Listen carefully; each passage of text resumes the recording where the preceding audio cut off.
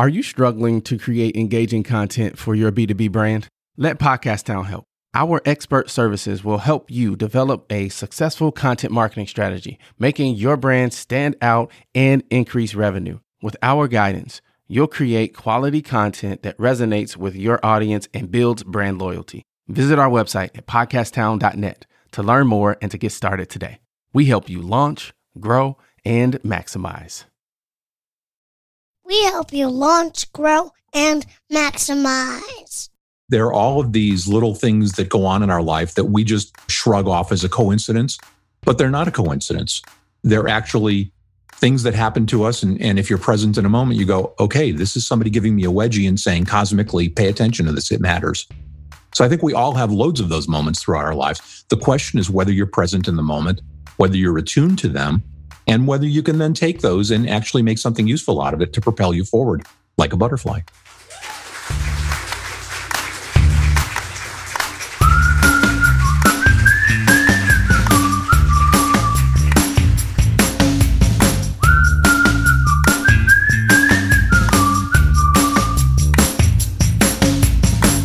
Can I get it? Oh, yeah. What's up, Enterprisers? Welcome to the Enterprise Now podcast, where we educate, motivate, inspire, and transform business owners and entrepreneurs into success. That is what we do. We help folks launch, grow, and maximize. In this episode, I talk with David Saltzman, a fellow podcaster and host of Shift Shapers, which showcases the insurance industry leaders transforming their business models. We talk about marketing, mindset, and sales, as well as difficult life experiences and how they shape you. Here's my conversation with David Saltzman.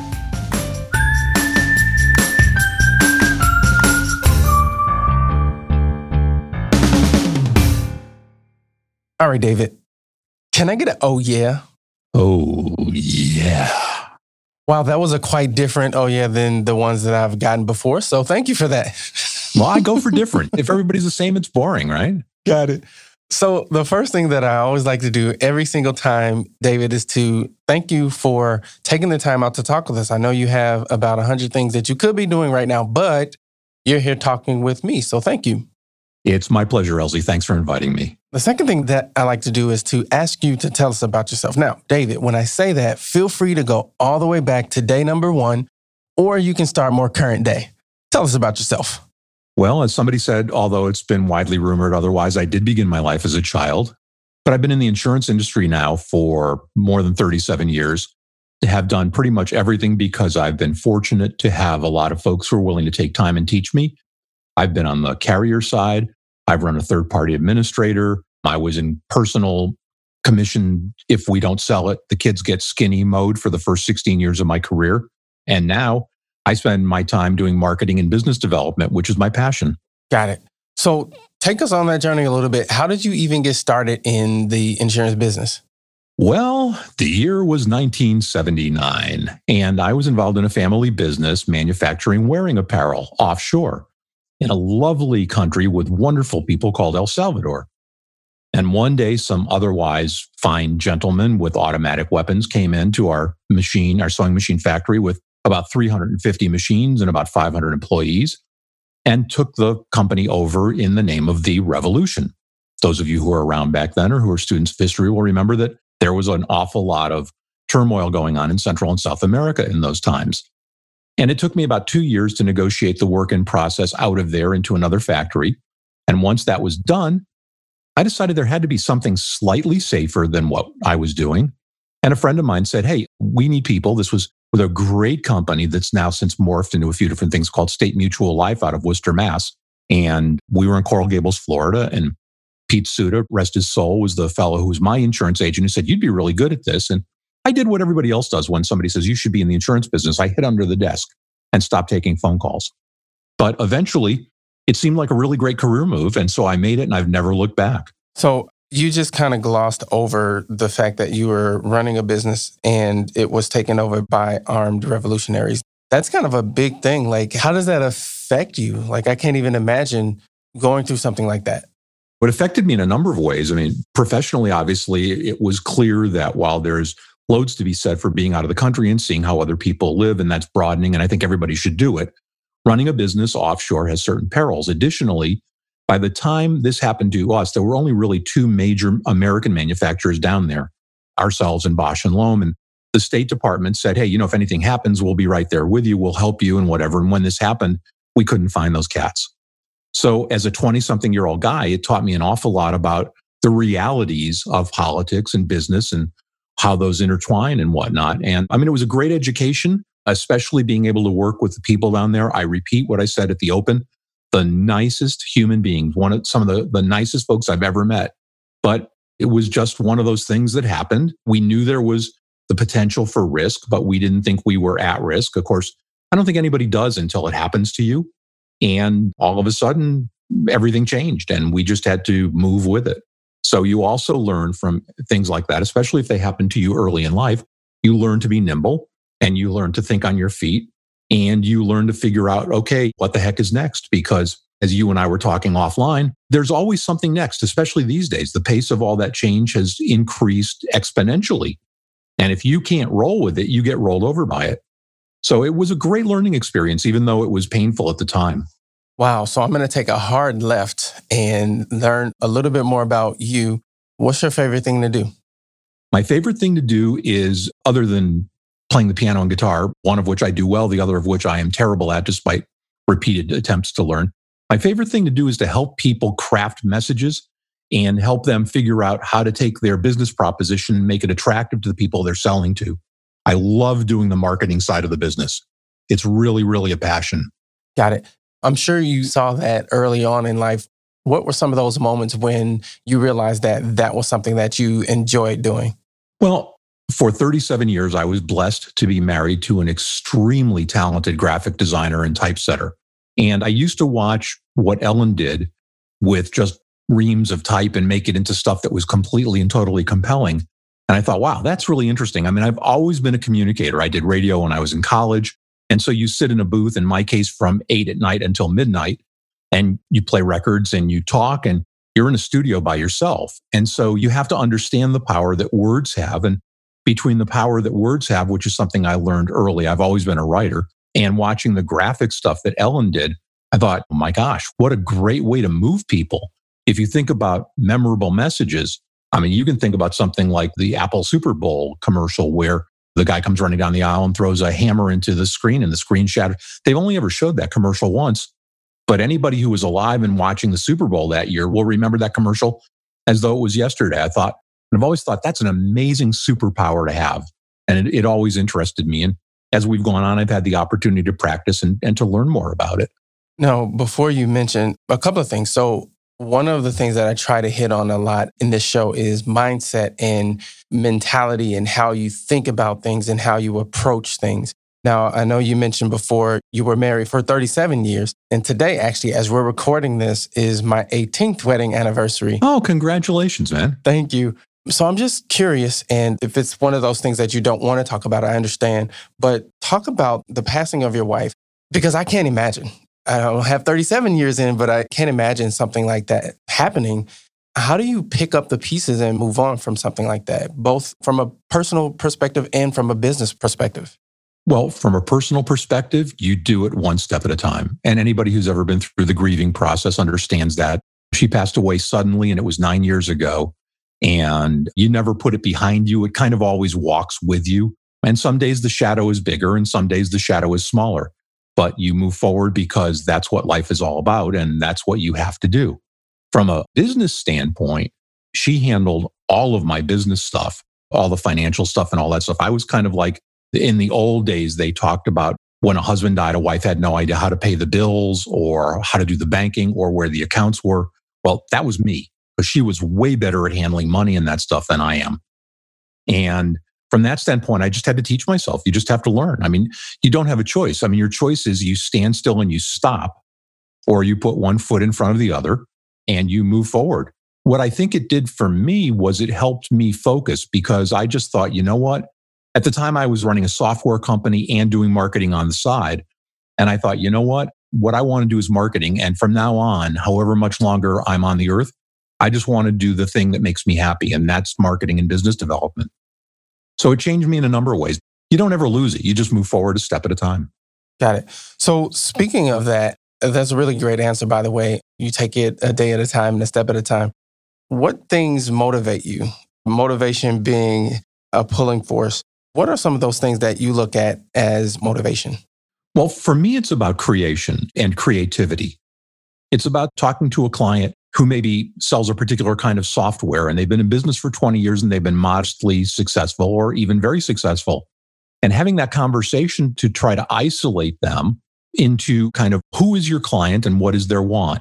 As you know, I'm a StoryBrand certified guide. I'm a big fan of Don Miller and building a story brand. And so in that motif, we take clients and actually move them backwards so that they can then look forward with fresh eyes. And in the case of the software company, it became very apparent that what they were really selling and what their client really wanted was time. That they weren't selling software. The software was a means to an end. But their end user wanted time to build their business, to stop working in their business and work on their business, to be able to enjoy the fruits of their labor more with their families and whatnot. And so we crafted an entirely new campaign for them about what we sell as time. And we called them the Employee Benefits Time Machine. And that has resonated in a way and boosted their sales in a way that's very gratifying to me. So being able to help people take either staid concepts or new concepts and figure out how do we go to market? What's the secret sauce there? What motivates a human being? I mean, I'm also a big fan of Daniel Kahneman, who wrote a terrific book called Thinking Fast and Slow. And in his research, what he sought to prove was that we all think as human beings that we make decisions with our prefrontal cortex, that everything that we do is rational. And in point of fact, we actually make decisions on an emotional level. We make decisions with the amygdala, with that, some people call it the lizard brain or the prehistoric brain, where the fight or flight reflex is located and those kinds of very primal, very basic instincts. And we've gotten very adept over the years at instantly rationalizing those with our prefrontal cortex. And so what I try to do again is help clients understand that there's an emotional component to a sales or a sales effort. And you have to craft a story and invite the client in a way that they get emotionally attached to the story. And then you build relationships from there. So that kind of creativity is really what gets me going. After that, there's a lot of execution. Got it. Now, what inspires you? A well-told story inspires me. Music inspires me. I'm a recovering musician. And so music is always playing here and music will inspire me.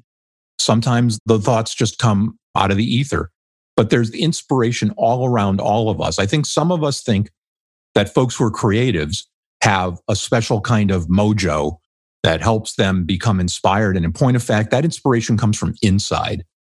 It can be triggered by outside things. And that's Kahneman's research again, right?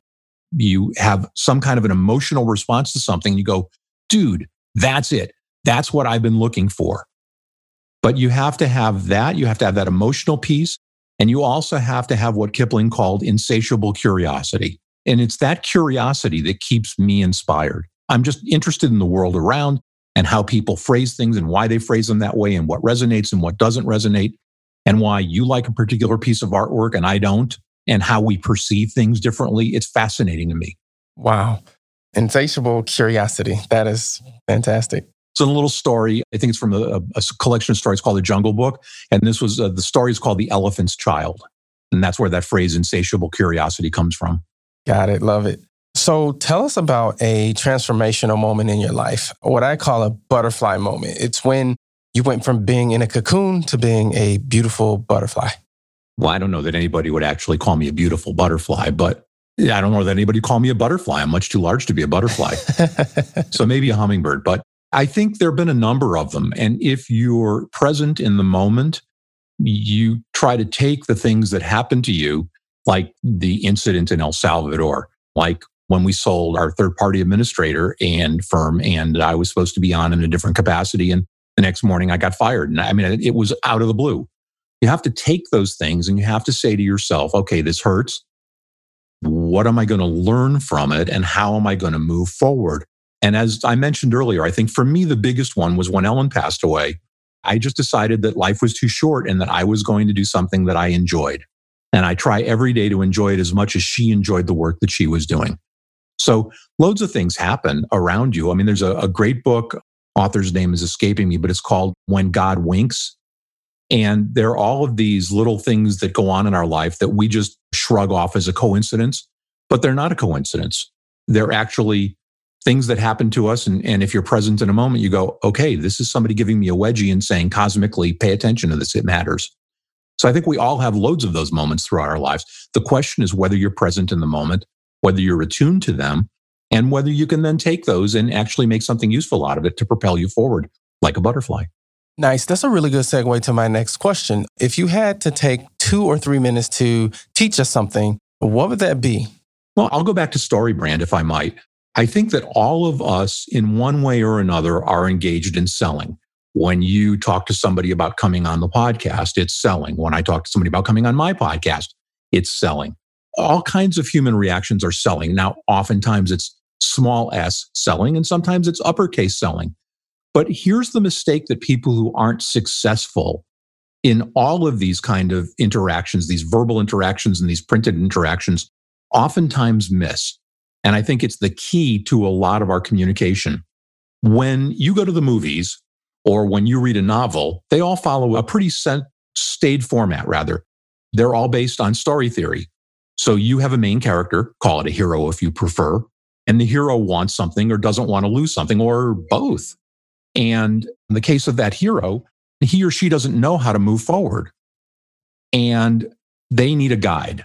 And a guide appears, and a guide says, hey, I understand your problem because I've been there before. And I've actually solved this problem, and I can help you solve the problem too. And the guide gives them a plan and a course of action and 2 calls to action. And if they follow that plan, they have the results they want. They either get what they want, or they don't lose what it is they don't want to lose, or as I said earlier, perhaps both. And that moment becomes transformative for them.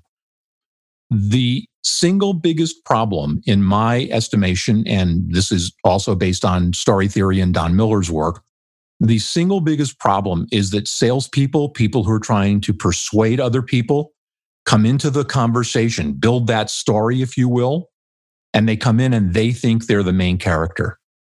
And main characters don't hire other main characters.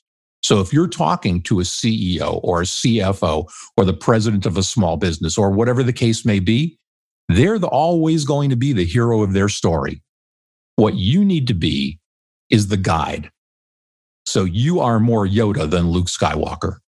And if you don't remember anything else about how to get your message across, remember that. Be the guide. It's just 3 words, but it's incredibly powerful.